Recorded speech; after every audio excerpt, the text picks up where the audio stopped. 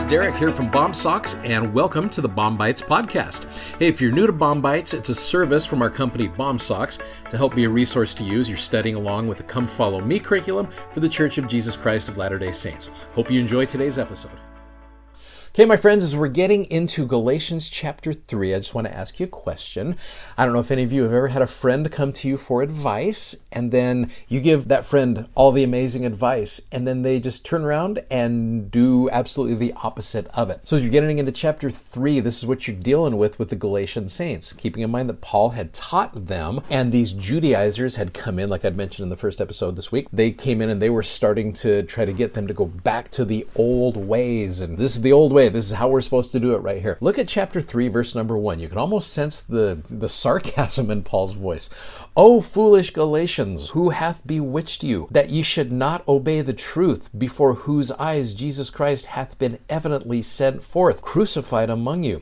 This only would I learn of you. Received ye the Spirit by the works of the law, or by the hearing of faith? Are you so foolish, having begun in the Spirit, are ye now made perfect by the flesh? Now the NIV of those is kind of funny. You foolish Galatians, who has bewitched you? Before your very eyes Jesus Christ was clearly portrayed as crucified. I would like to learn just one thing from you. Did you receive the Spirit by the works of the law, or by believing what you heard? Are you so foolish, after beginning by means of the Spirit, are you now trying to finish by means of the flesh? One of the other funny verses, you go over to chapter 4, because you kind of see this theme running all about here. Verse number 9 is, like I said, almost kind of humorous.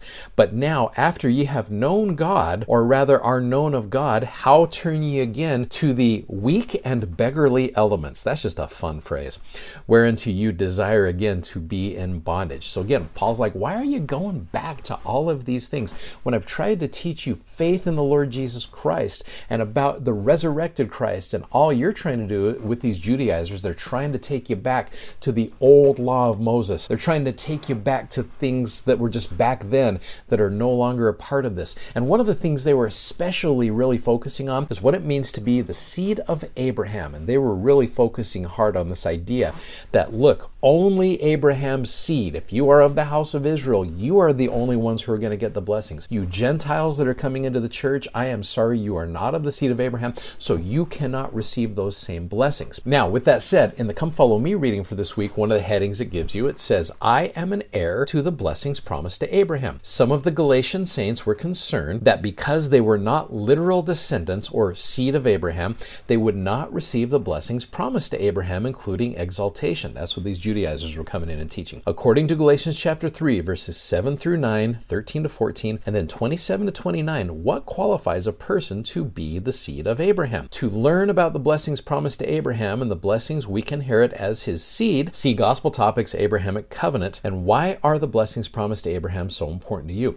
And it's super cool if you go into there and you can actually see the cool things here with Abrahamic Covenant. It says, Abraham made covenants with God when he received the gospel, when he was ordained a high priest, when he entered into celestial marriage. In these covenants, God promised great blessings to Abraham and his family. These blessings, which extend to all of Abraham's seed, are called the Abrahamic covenant. Now you see these here. It says the posterity would be numerous. His seed or descendants would receive the gospel and bear the priesthood. Through the ministry of his seed, all the families of the earth would be blessed, even the blessings of the gospel, which are the blessings of salvation, even of life eternal. Now again, these Judaizers were just like, yep, that's what Abraham's seed gets. You Gentiles don't get this. Here's a key element to this whole thing. A person can receive all the blessings of the Abrahamic covenant, even if he or she is not a literal descendant of Abraham, by obeying the laws and ordinances of the gospel. Now you see there, it gives Galatians chapter 3, 26 through 29, which says, For ye are all the children of God by faith in Christ Jesus. For as many of you as have been baptized into Christ have put on Christ. There is neither Jew nor Greek, neither bond nor free, neither male nor female, for all are one in Christ Jesus. One of the cross references I've put to that is the very familiar Book of Mormon verse of 2 Nephi 26, verse number 33, where you go into there and it says, He inviteth all to come unto him, and to partake of his goodness, and he denieth none that come unto him, black and white, bond and free, male and female. He remembereth the heathen. All are alike unto God, both Jew and and Gentile. Then you go back to Galatians chapter 3, verse 29, and if ye be Christ's, then ye are Abraham's seed, and heirs according to the promise.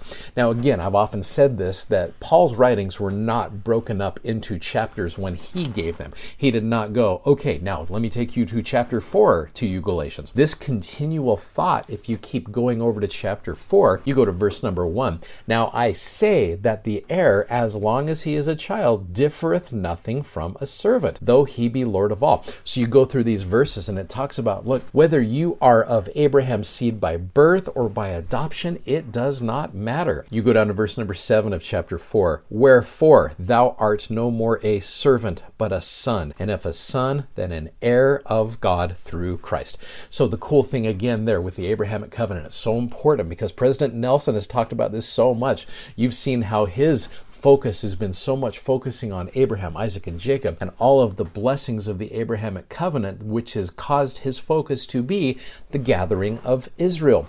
Whether someone is of the house of Israel or whether someone is adopted into the house of Israel, we are to gather. And I love the fact that President Nelson has brought especially the youth of the church into awareness of that, to call them into the great battalion of the Lord, this idea of bringing in and gathering Israel on both sides of the veil, whether you're doing missionary work or whether you're going to the temple, you're bringing in the family, you're getting the band back together, and it's awesome as you're gathering Israel. And you and I have the opportunity to be a part of that, and I am grateful for that, and I'm grateful what these chapters teach me about the importance of not only being the seed of Abraham, but being adopted into the house of Israel, and we all get those same blessings. And I love that, and I think that's a wonderful principle, and I know that it's true.